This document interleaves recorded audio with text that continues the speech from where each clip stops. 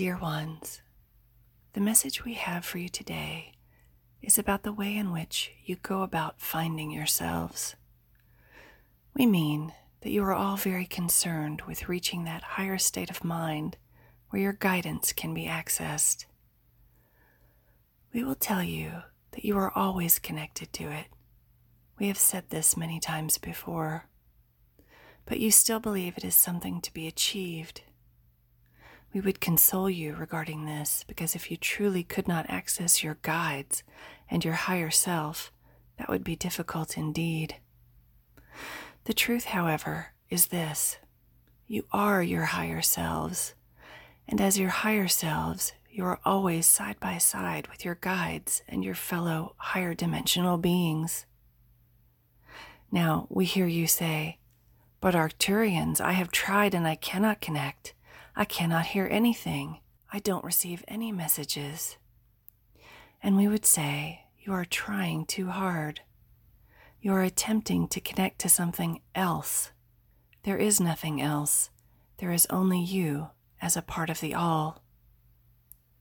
And so we would have you try this.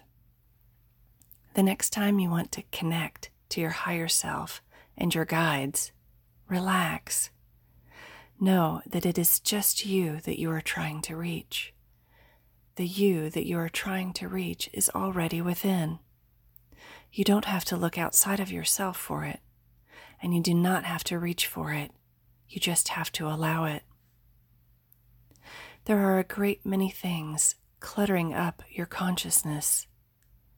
All you need is a practice of peacefully allowing all of that clutter to move aside long enough for you to know who you really are. We will not suggest ways for you to do this, as you are already aware of what is best for you in that regard. We think it will help you to know that if you will at least set the clutter of your mind aside for a short time on a regular basis, you will begin to know more and more of your true self, your higher self as you call it. And the more of your true self you know, the less the clutter will exist within you.